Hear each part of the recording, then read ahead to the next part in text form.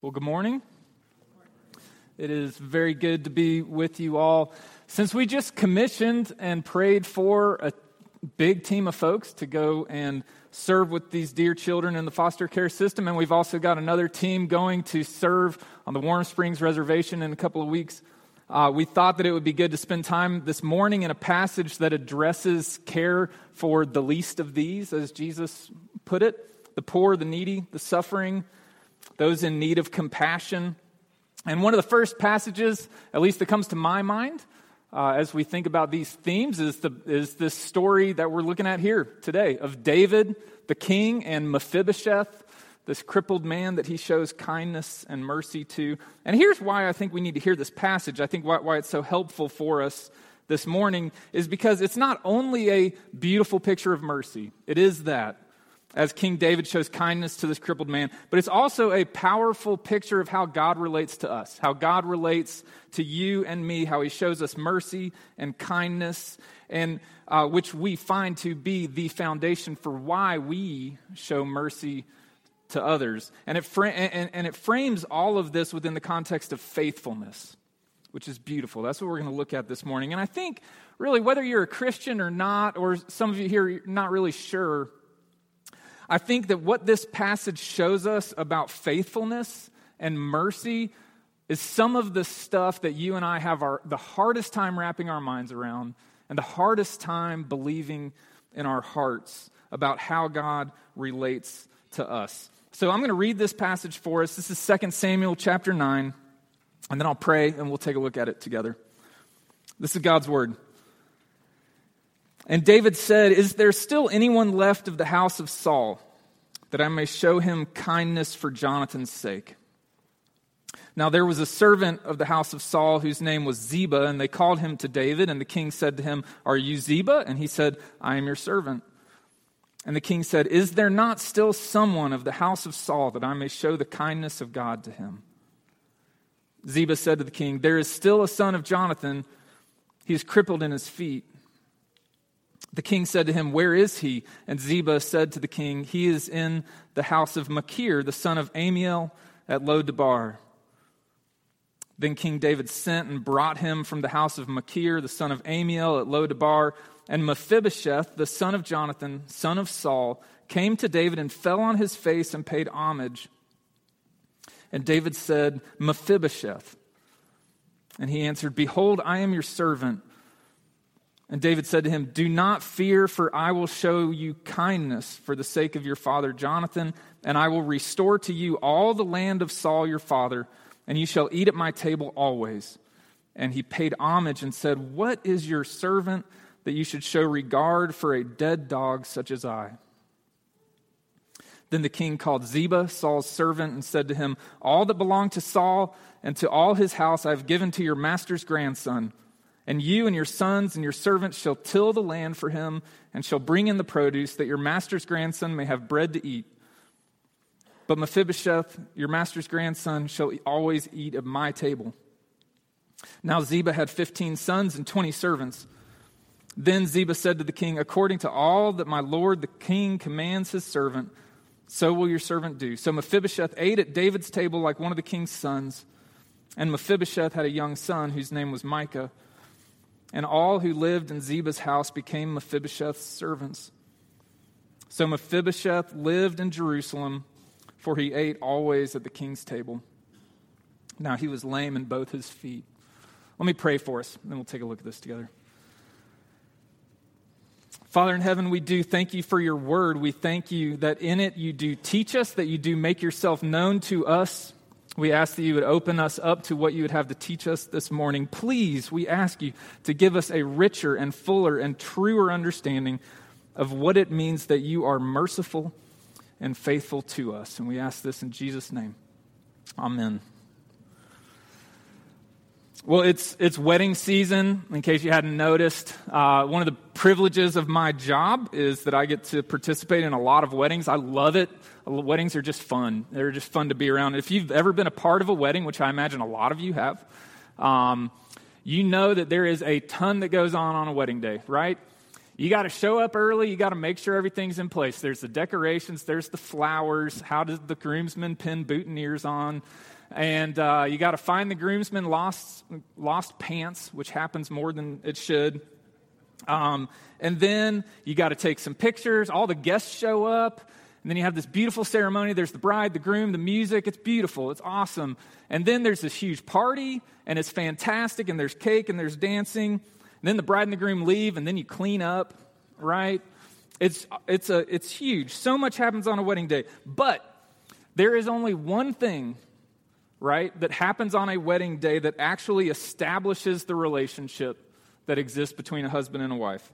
There's only one thing that happens that actually establishes the grounds for faithfulness in this relationship. And it only takes like about a minute, right? And it's when you say, I, Brian, take you, Gail, or you would insert your own names, to be my wife, to have and to hold from this day forward, for better or for worse, for richer or for poorer, in sickness and in health, to love and to cherish until we're parted by death, right? A lot of stuff happened on the day that Gail and I were married. But the reason for faithfulness between us, the reason that we're married, is not because there was an awesome party. There was. But it is because of the covenant bond that we entered into together by promising ourselves to each other. In other words, every day that Gail remains faithful to me and sticks with me, she is showing me covenant faithfulness. And it is sometimes a reflection of how we feel. It is always an expression of the promises that we made to each other, right? Why are we talking about marriage? You're like, I thought this story was about David and some guy named Mephibosheth, which, by the way, is a great name. And if you're looking for baby names or anything, I'm just saying. Why are we talking about marriage? The reason we're talking about it is because marriage is a covenant-based relationship. It is a promise-based bond that exists between two people. And all throughout the Bible, what we find is that the way God relates to us is by covenant. That's what we're told. God makes promises to his people, and he is faithful to those promises. And it is his faithfulness to those promises that binds us to him and establishes the relationship that exists between his people and himself. God makes promises, and his faithfulness to those promises is what establishes our relationship with him. And that is the kind of relationship that is on display in this passage. Look at verse 1. David says, "Is there still anyone left of the house of Saul that I may show him kindness for Jonathan's sake?" Okay. Who are these people? There's a lot of names mentioned in this passage. Who are the main characters here? David is the king of Israel, okay? Saul is the previous king, but it's not David's father. It's a different family. And Jonathan is Saul's son, the previous king's son, and incidentally, David's best friend. And not just like buddies. There is this rich, deep, intimate friendship that we read about. It's one of the most beautiful pictures of friendship that you can find. And that it even says their souls were knit together. And it says that because of their love for each other, the love between Jonathan and David, these friends, it says because of their love for each other, they make a covenant between themselves. A promise, and we read this in chapter 20 of 1 Samuel. It says, they made a vow in the name of God, saying, the Lord shall be between me and you, and between your offspring and my offspring forever. And as far as we know, when they made that promise to each other, that was the second to last time they saw each other. Then the last time they see each other, which is a couple chapters later, they actually renew those promises. And so David says, is there anyone left of Saul's family so that I can show kindness to them? And that word kindness here is actually a very, very specific Hebrew word that shows up all over the Bible, which is this. It's hesed, which you don't need to know Hebrew. That's not important. But the point is, this is covenant faithfulness. This isn't just like show some kindness. What he's referring to here is covenant faithfulness. So what David is asking is there anyone left in Saul's house so that I can make good on the covenant promises that I made between myself and Jonathan? Side note here, before we get too far into this, lest you think that this story is glorifying David and we're supposed to think David is awesome. Just after this is the whole Bathsheba thing, okay? This is not intended to glorify David. It is intended to point our eyes forward to the greater king, David's greater son, Jesus. What we have in this story is a beautiful, beautiful picture of covenant faithfulness. And it has a whole lot to tell us about how God relates to us, what covenant faithfulness really means and what it actually looks like. My hope is for us, as we wrestle through this a little bit, as we think deeply about what covenant faithfulness is here in this story, is that my hope is that this idea that God has entered into a covenant with us, his people, might be a little more rich and fuller for us, that he's faithful to the promises he's made. I want us to wrestle with that. So here's what I want us to see briefly, 3 things that I think we see here in this passage. First is that covenant faithfulness is undeserved. The second is that covenant faithfulness is unexpected. And the third is that covenant faithfulness is extravagant. So first, covenant faithfulness is undeserved. So David's wanting to find any descendant of Jonathan. Anybody, even extended family. He says anybody of the house of Saul, so that he can remain faithful to the covenant he's made to Jonathan. Verse 2, he tracks down one of Saul's servants, Saul's old servants, Ziba. And he says, hey, is there anyone in Saul's family left that I can show him covenant faithfulness? And Ziba says, yeah, there's actually a son of Jonathan, and he's crippled. And we still aren't told his name, although if you were reading straight through, you would maybe have some bells going off in your mind, remembering about Jonathan's crippled son. So David says, well, where is he? And he says, well, he's living with this guy named Machir, who's the son of this other guy named Amiel, in a town called Lo-Debar. And so, verse 5, David sends his men to go and to get him and to bring him to himself, to Jerusalem, to his palace. And it says, verse 6, and Mephibosheth, the son of Jonathan, the son of Saul, came to David and fell on his face and paid homage. So pause button. Who's Mephibosheth now? He's Saul's grandson, right? Saul was Israel's first king, which things seemed to kind of maybe start off okay, but turned into a total train wreck with Saul. He rejected God. He did things however he wanted. He was power hungry. He was a control freak. And God rejects Saul as king. He anoints David as his replacement. And so Saul spends about 20 years hunting down David, trying to kill him. The entire army of Israel is hunting David for almost 2 decades. Later, Saul and Jonathan both die in the same battle. And David gets installed as king. But one of Saul's other sons, this guy named Ishbosheth, also claims the throne. There's a civil war for several years. Ishbosheth gets assassinated. But David is finally king. There are no more rivals to the throne. An ordinary practice in those days would be that anyone else of the rival king's family, anybody who might try to claim a right to the throne, normal practice would be you'd have him executed. So here's Mephibosheth, right? The only surviving heir of Saul, the last descendant of the rival dynasty. And what do you think he was expecting when David's men show up at his house and they say, the king has sent us for you. He wants you to come. What do you think he was expecting? Verse 6, Mephibosheth, the son of Jonathan, son of Saul, came to David and fell on his face and paid homage. And David said, Mephibosheth. He calls him by name. He dignifies him. And he answered, behold, I am your servant. And David said to him, do not fear, for I will show you kindness. I will show you covenant faithfulness for the sake of your father Jonathan. What did Mephibosheth do? to receive the king's favor? Nothing, right? He didn't even come under his own power, right? He was crippled. David's servants had to pick him up and bring him to him. David sought him. David found him. David brought him to himself. And not because he had done anything, not because he was worthy of it in and of himself, but because of a promise that was made out of sheer love before he was even born.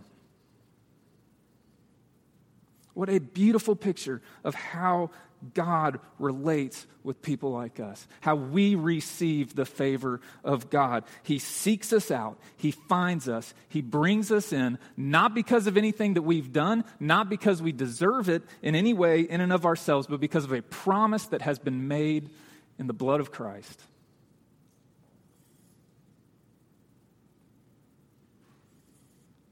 So covenant faithfulness is undeserved. It's also unexpected.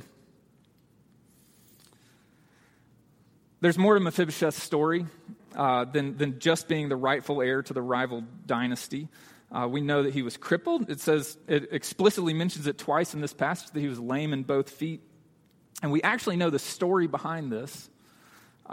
If you were reading all of 2 Samuel, when Jonathan, his father, and Saul, his grandfather, were killed in battle against the Philistines, everyone knew what the next step was going to be for conquering Israel. It would be to kill all of their households. So this is in 2 Samuel chapter 4. It says, Jonathan, the son of Saul, had a son who was crippled in his feet. And here's how that happened. He was 5 years old. 5 years old. When the news about Saul and Jonathan came from Jezreel. And his nurse took him up and fled. And as she fled in her haste, he fell and became lame. And his name was Mephibosheth. Okay? Mephibosheth has spent his entire life in hiding. Right? Hiding who he is, hiding his royal identity, because it's not something that he can be proud of at this point. It is actually shameful. It is a danger to himself. He has had privileges denied to him as a son of a king. He has been hiding out in this place called Lo-Debar, which literally means the place of no pasture, the place of no rest. And all of it is accentuated, and it's right in front of his face every single day because he's crippled. He cannot get out of bed under his own power. And all of this happened to him when he was too young to even understand what was going on. He lives in constant shame and constant hiding, and not because of anything that he did. What do you think went through Mephibosheth's mind when he heard the name King David? Surely he heard about him a lot growing up. I think he probably hated David. I have to imagine that he had thoughts like, he is the reason my life looks the way it does. He's the reason I can't walk. He's the reason I grew up without a dad. He's the reason I'm not king right now.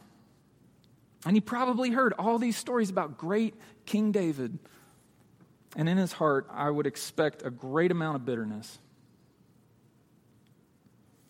Of course, it wasn't David's fault. It was his grandfather Saul's fault. But I'm sure that doesn't keep Mephibosheth from resenting David, right? So imagine what was going through his mind as he's brought to David. I imagine that he was, terrified for his life, but I think he was probably also thinking, I hate that man. Do you see yourself there at all? Some of you, your story, you feel like you've spent your entire life hiding. Some of you, it's because of things you've done. Some of you, it's because of things that have been done to you. Things that other people have brought into your life. Maybe you hear Mephibosheth's story of shame and worthlessness that's thrown on him at an age when he's too young to even understand what's going on. And you think, that's me. And your life has been marked by hiding and bitterness and pain.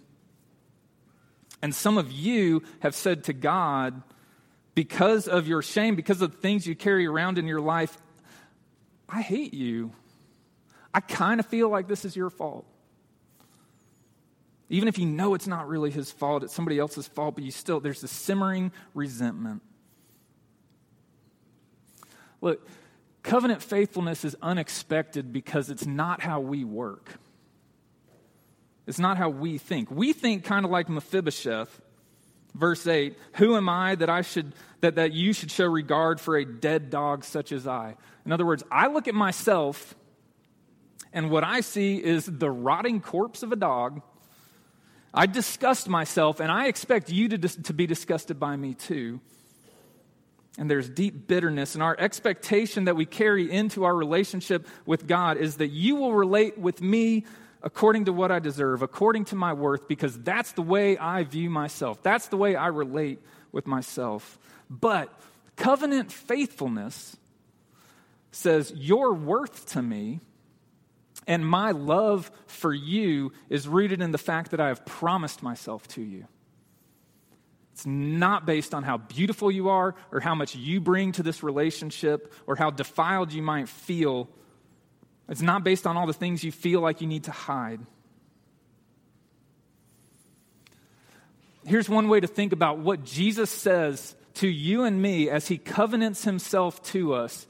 He says, I, Jesus, take you, Brian, to be my wife, to have and to hold from this day forward and forever, for my better and for your worse, for my riches and for your poverty, for your sickness and for the health that I will bring to you, to love and to cherish, and we won't even be parted by death.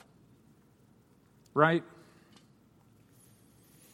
That really is the only remedy for the kind of deep-seated bitterness of soul that some of us carry around.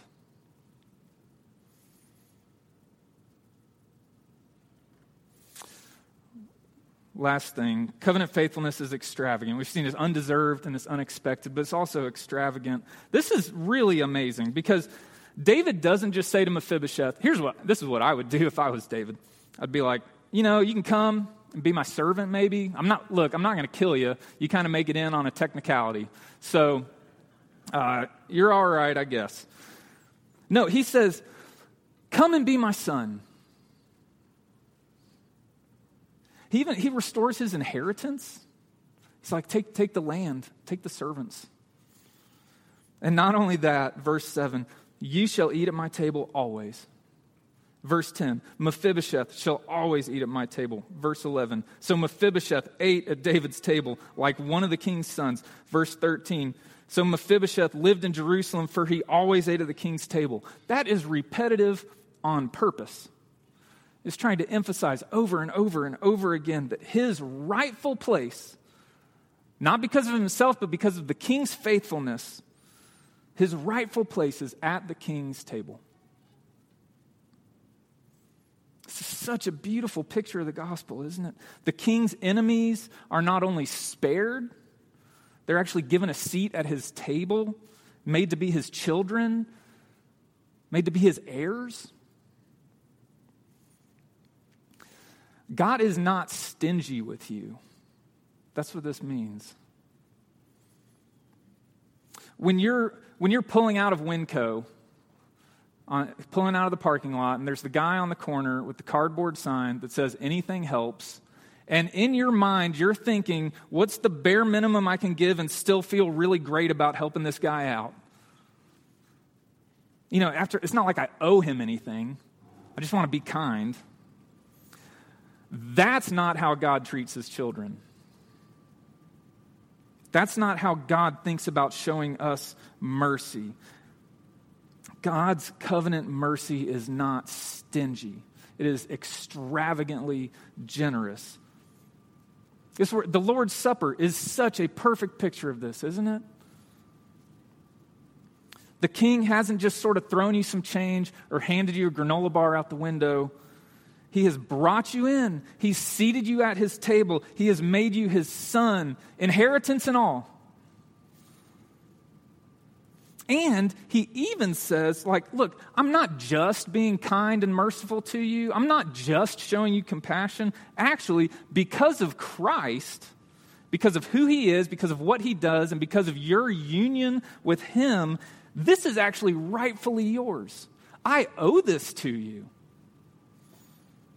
I cannot withhold from you a seat at my table without betraying the promises that I have made to you in the blood of my son.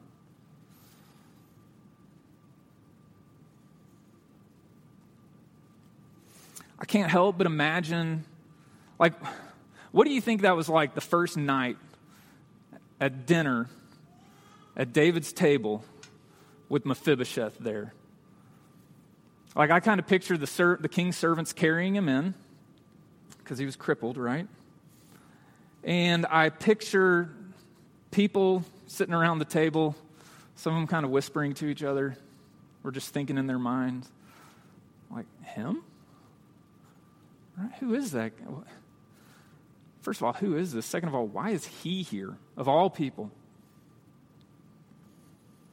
And maybe he even was still carrying around this sense of shame. He's been hiding his entire life, and maybe he's sitting there thinking, there is no way that this is where I belong. And I picture David standing up and announcing to everybody, hey, everybody, this is Jonathan's son. His name's Mephibosheth, and this is where he belongs. Right here at my table, right alongside of all my other children. Right?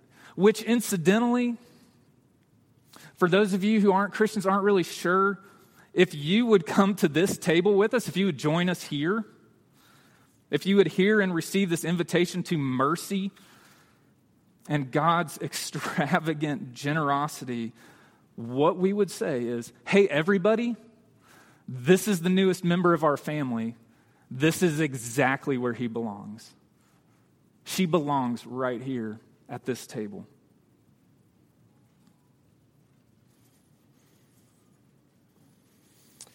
In closing, how does this connect with the way we think about caring for others, showing others mercy and compassion? It's just this. Look, the way that we care for others, the way that we relate to those who are in need is informed by the way that we understand how God has related to us in Jesus Christ. In other words, if you want to understand how well someone understands the mercy of God, if you want to see how well somebody gets it, the mercy of God, which is rooted in his faithfulness to us in Christ, look at how they care for those who are in need. And that's not just like Fry's big radical idea. That was Jesus. Matthew chapter 25. Look, if we don't understand that our relationship with our Father is covenantal, that it is rooted in his faithfulness to his promises, if we don't understand that, we will constantly be, first of all, doubting his love for us, or hiding from him, or trying to earn his favor, and at the same time, probably having a really hard time showing others mercy, because we will relate with others the way that we expect that God relates to us. Look, if God relates to us based on us, if he relates to us based on what we bring to the table, man, I'm not too optimistic. But if he relates with us based on Christ, if he relates to us based on the covenant that he has made with us in his blood, well, we're safe forever. Amen? Let me pray for us.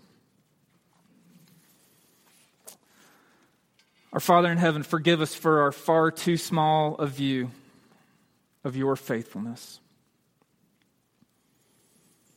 We thank you so much for the care that you have shown us. Forgive us for the ways that we misunderstand your mercy, fall into thinking that this is something that we have contributed to. And I pray that you would give us each a new sense of rest in the security and the finality of your mercy because of your faithfulness to us in Jesus Christ, in whose name we pray. Amen.